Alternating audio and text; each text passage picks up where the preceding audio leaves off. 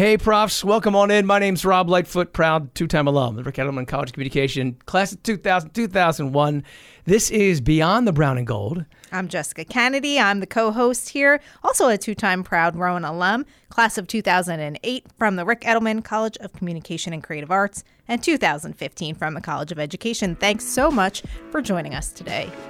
Rowan Radio 89.7 WGLS FM presents Beyond the Brown and Gold, a show that highlights the lives and memories of Glassboro State and Rowan University alumni. Now, here are your hosts, Rob Lightfoot and Jessica Kanady. On today's show, Jess, we go back to 91, Glassboro State College days, and we talk to Jennifer Webb-McRae. Jennifer Webb-McRae is one cool lady. I actually had the pleasure of working with her in a previous life. She is not only a 1991 graduate from Glassboro State College, but she is also the first African-American female prosecutor of Cumberland County. Yeah, and she's doing some big work in the area she grew up in Vineland, so check this out. I think you're going to enjoy it. Welcome. Today we have our special, incredible guest, Prosecutor Jennifer Webb-McRae. Thank you so much for joining us today. We're so excited to have you. Thank you for having me. I'm excited to be here. We know each other. So Jennifer and I have a previous life pre-Rowan position. No, you don't. Yeah. So for 7 years, I worked in nonprofit and drug prevention in Cumberland County, and I had the absolute pleasure of working and meeting with Jennifer. And oddly, Jennifer, Rob kind of has a similar background too, so you can kind of share how you fit into this odd sim situation where we kind of are all related in a weird way. But kind of not. But so I previously worked at a substance prevention and treatment organization, nonprofit in New Jersey called New Jersey Prevention Network. We'll give them a little plug. And they were tied, and Southwest Council was one of the affiliate organizations that oftentimes work with New Jersey Prevention Network to do more of the grassroots local work here. So we kind of all understand each other's world a little bit. So we're super excited to have you, but I think we should kind of start from the beginning and talk about where you grew up and how you made your way to Glassboro to attend college here.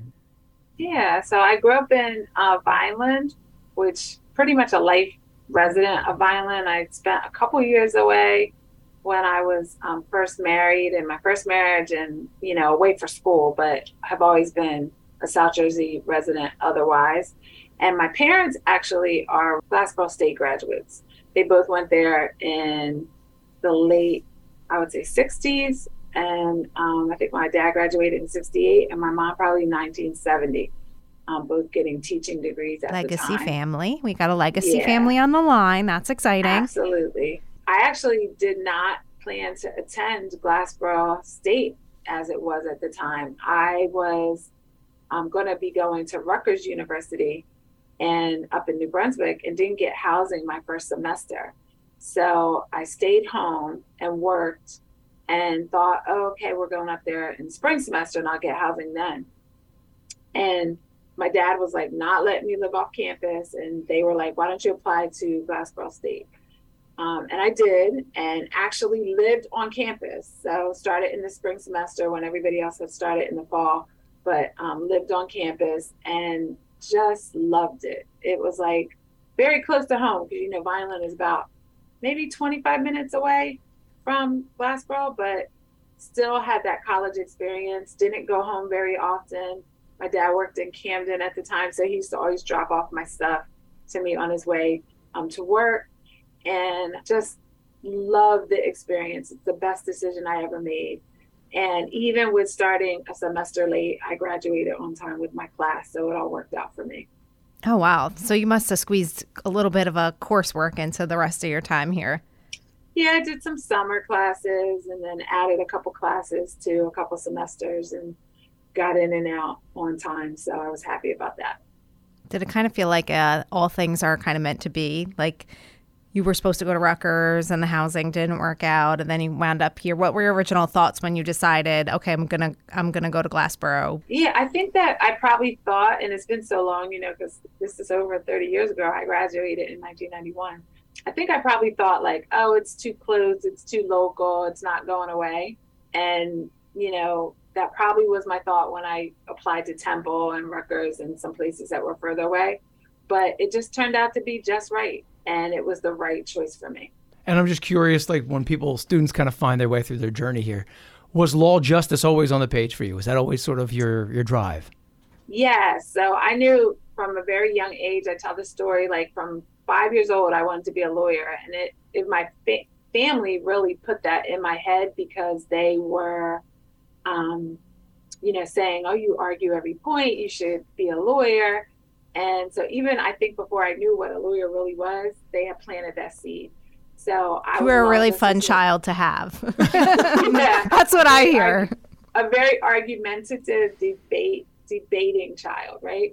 But I knew I wanted to go to law school and picked law and justice for that reason, and had that singular focus in undergrad to get the grades to do what I needed to do to get to law school. And what did you find yourself involved with while you were here, while you were not doing the law and justice thing? What kinds of things kept you busy on campus? So I was a resident assistant, I think for 2 years. So like not that first semester, but then the next year. So I think I was an RA 2 or 3 years. I joined I think it was called Gamma Tau Sigma or Gamma Tau Zeta. I can't remember. The Law and Justice Honor Society. I joined a sorority. I'm still very proud of that. Alpha Kappa Alpha. She's an AKA. On campus. I'm the pink and green. Yes, pink and green. And why I chose AKA at the time is they had the highest GPA of the historically Black sororities and fraternities, and up there 1 and 2 with all of the fraternities and sororities. So I don't know, that was important to me at the time.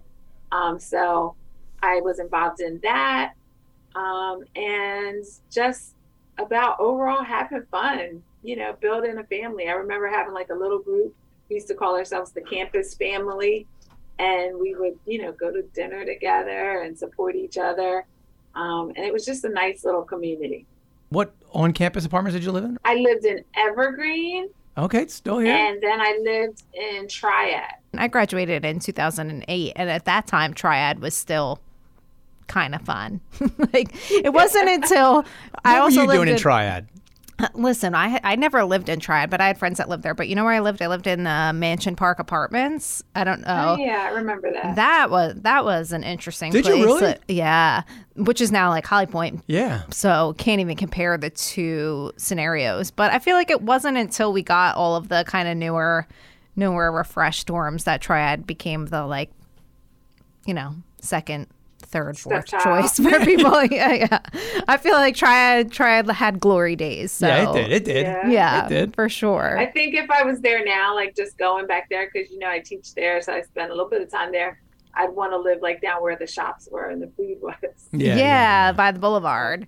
Yeah, the boulevard's super cute, and the apartments there are awesome. And I'm jealous definitely of the housing that's available for students now.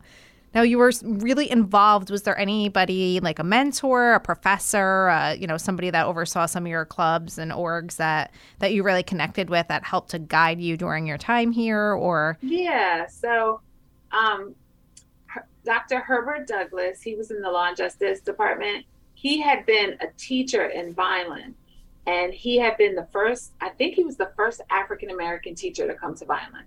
And my grandmother, this was pre-me, I wasn't even born yet. She had not a boarding house, but she had a room that she rented out. And when he came to Vineland as a young new teacher, he rented a room for my grandmother. So there was a connection to my family. So when I got there, he was my advisor. So he was like the one who said, well, take this class, do this class, especially if you want to go to law school, you should focus on this.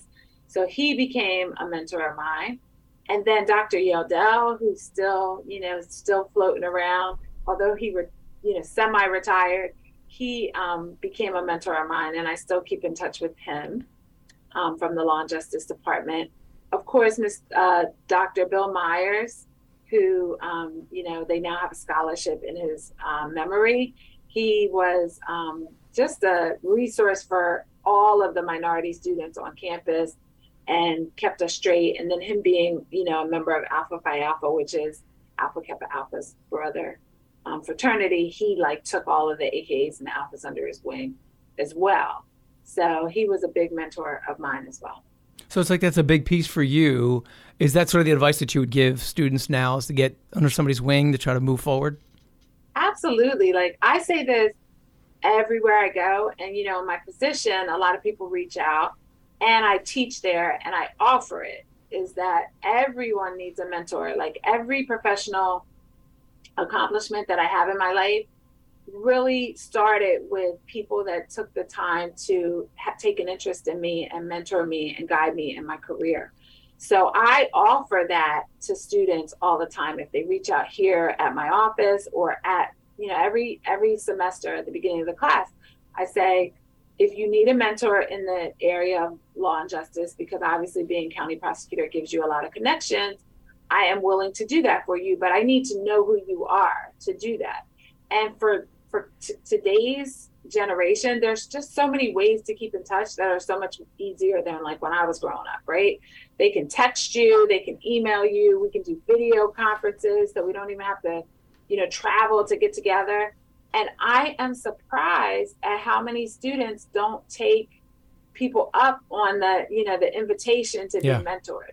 I have a few that I've, you know, garnered from Rowan, and I have a few that I've garnered from the community that have really taken me up on it. But many say they are, but then don't really do it. And I just think it's a missed opportunity, especially today when there are so many mediums available to us to be mentored. Yeah, and it's such a great piece too for networking purposes for, you know, when they do hit this alumni space, you know, and they need to start reaching out and kind of making connections on their own for you know, for their to move their career forward. Speaking of careers, though, so I know you said you want to be a lawyer because you had this, you know, somewhat, we'll say, I don't want to say argumentative because that's so negative. That sounds I negative. tend to challenge. You challenged, right? I'm an inquisitive person. Okay, that's a better frame. I don't just accept everything at face value. Like I'm always asking questions about it. So, and I'm not afraid to be challenged, right? So I don't want to, my grandma used to always say, don't be the smartest person in the room. Yeah. Be in a room where there's people that you can learn from and be smarter. Yeah. Get yourself and build yourself and build your knowledge. So to some that might appear not argumentative. Let's say inquisitive. Is inquisitive a better word? Okay, so let's say, so you had this inquisitive piece of your life, and you know, still obviously always staying inquisitive, but we know you wanted to be a lawyer. Talk to me about, like, we all see these law shows and everybody kind of sees that. So you saw sort of that law side. Did you see Prosecutor in your journey down the road? Not at all. So I thought that I wanted to be a family lawyer in undergrad.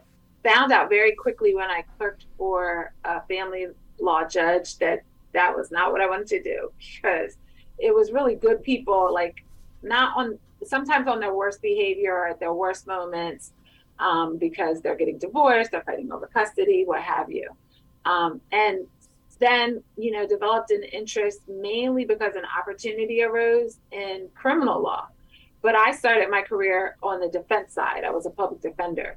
And then, you know, spent several years working for the Office of Public Defender, then went into private practice and represented school boards and housing authorities and planning boards.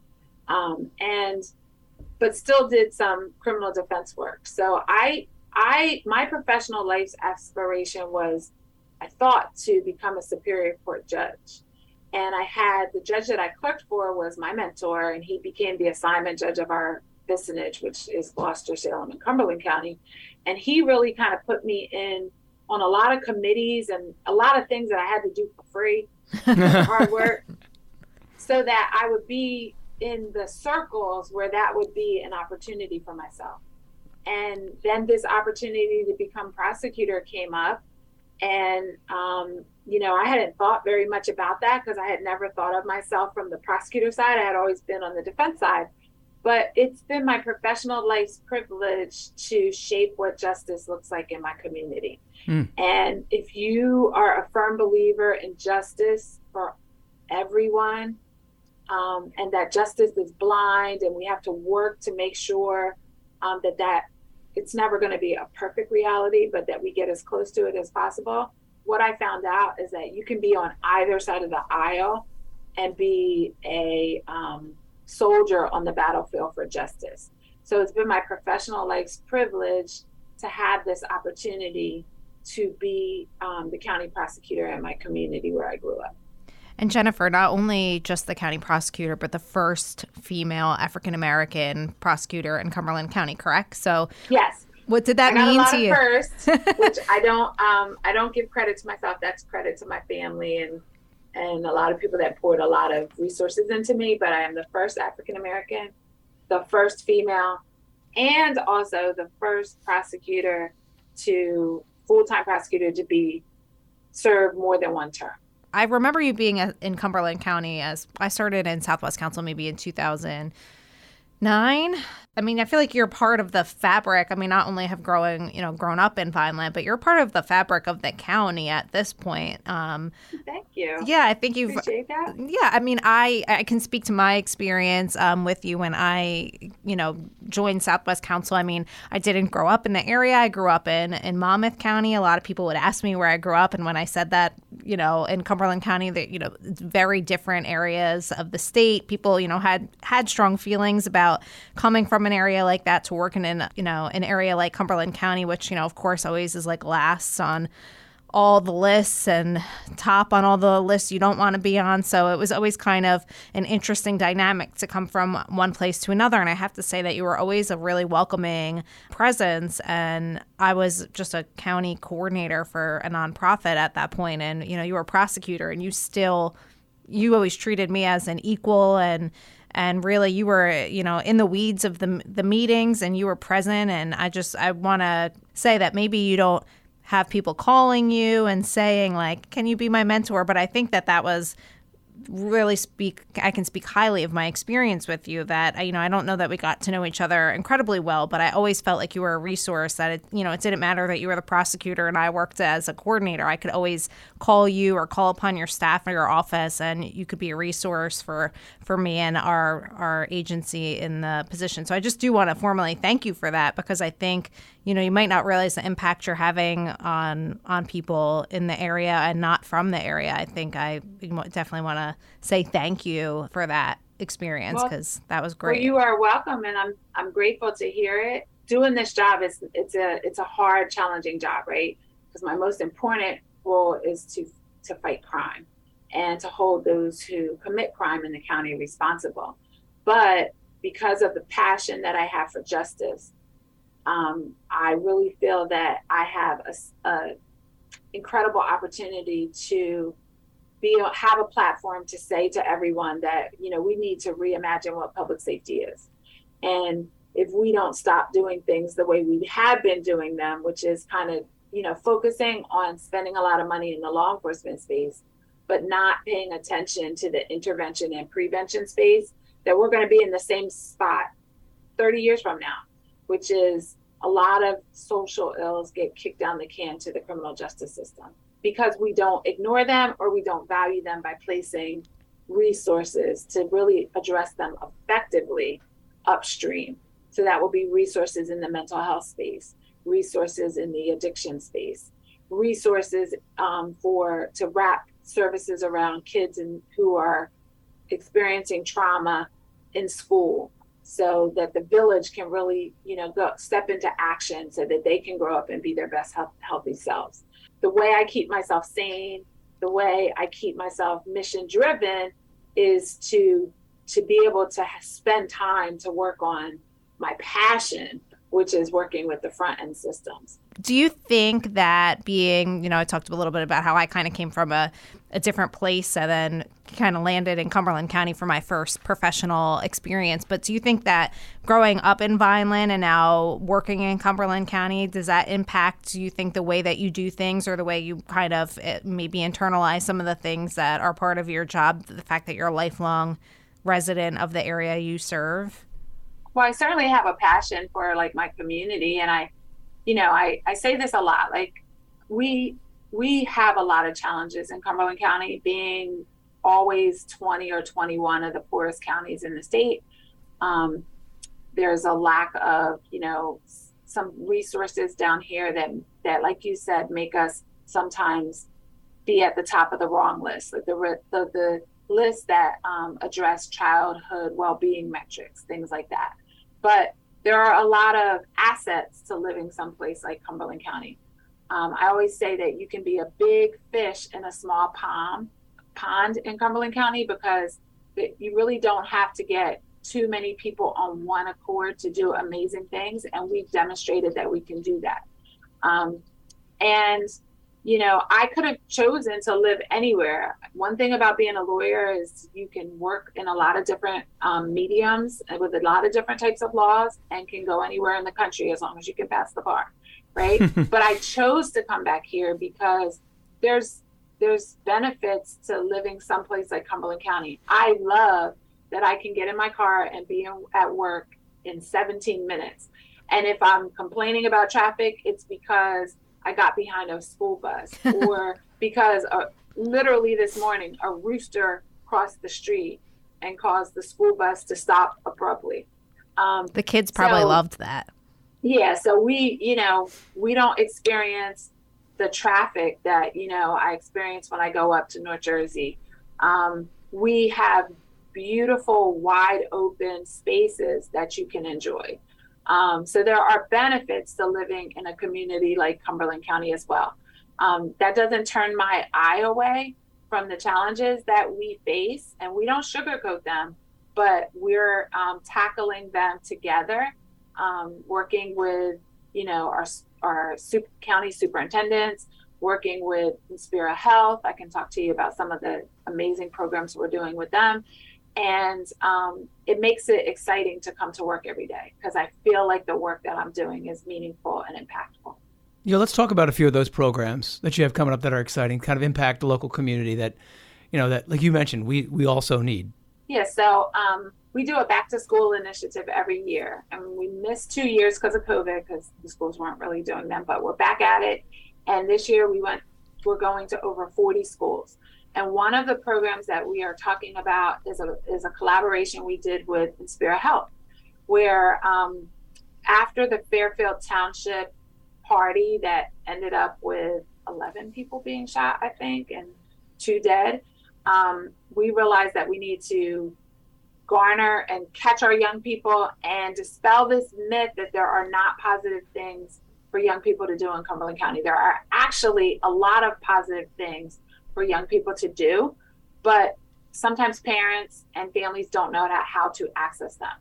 So we worked with Inspira Health, thanks to Amy Mansu, who is the CEO of Inspira, to create an information campaign, which they paid for, and they designed with an advertising agency called Future Remix. So kids know that they can remix their life, no matter what path they're on. They can, if they decide to make healthy, positive decisions, they can get on a good path. So there's a website called futureremix.org.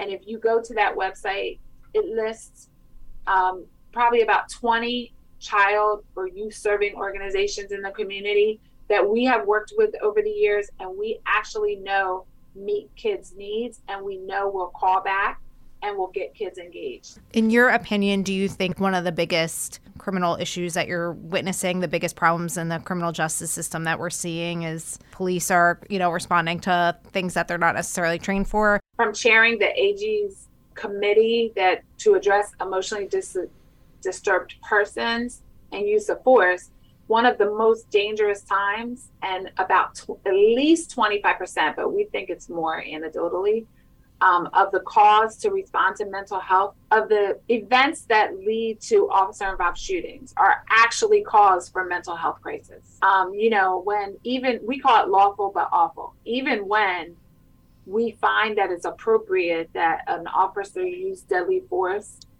that doesn't necessarily mean that there couldn't have been other interventions.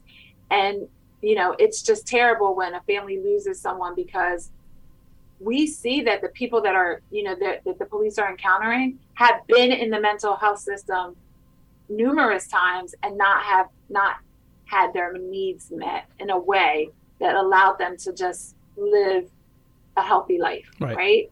And even when it's lawful, meaning, we're not charging a police officer criminally for being involved in that type of incident, it spurs lawsuits. which causes the community a lot of money, right? So why not do it better and take the money that we're paying out in these lawsuits and the trauma that's caused by being involved in an incident like that, and divert those resources to actually having programs in the mental health space that work. Let's wind, because this is getting intense for me.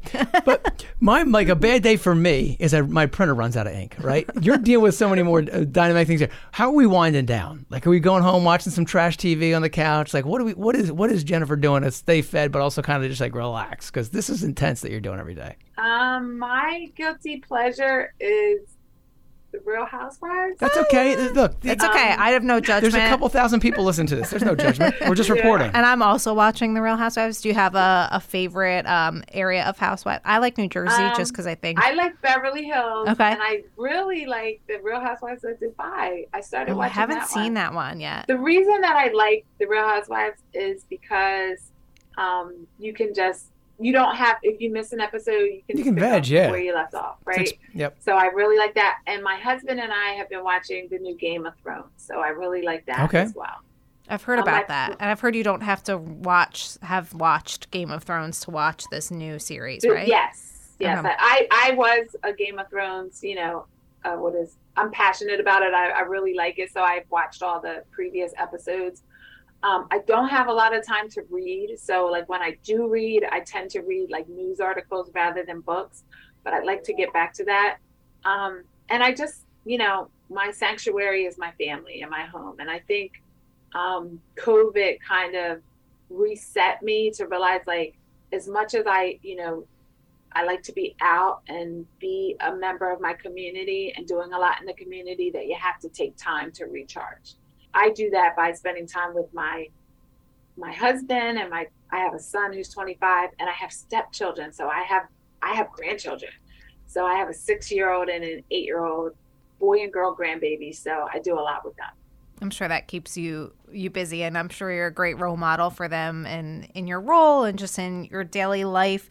Do you have any advice for your grandchildren that are growing up and, Rowan students, like advice for kind of that can reach all the generations of life lessons you've learned in your position or just in your life that you think is valuable, things you try to instill in people when you're grandparenting or mothering or even mentoring?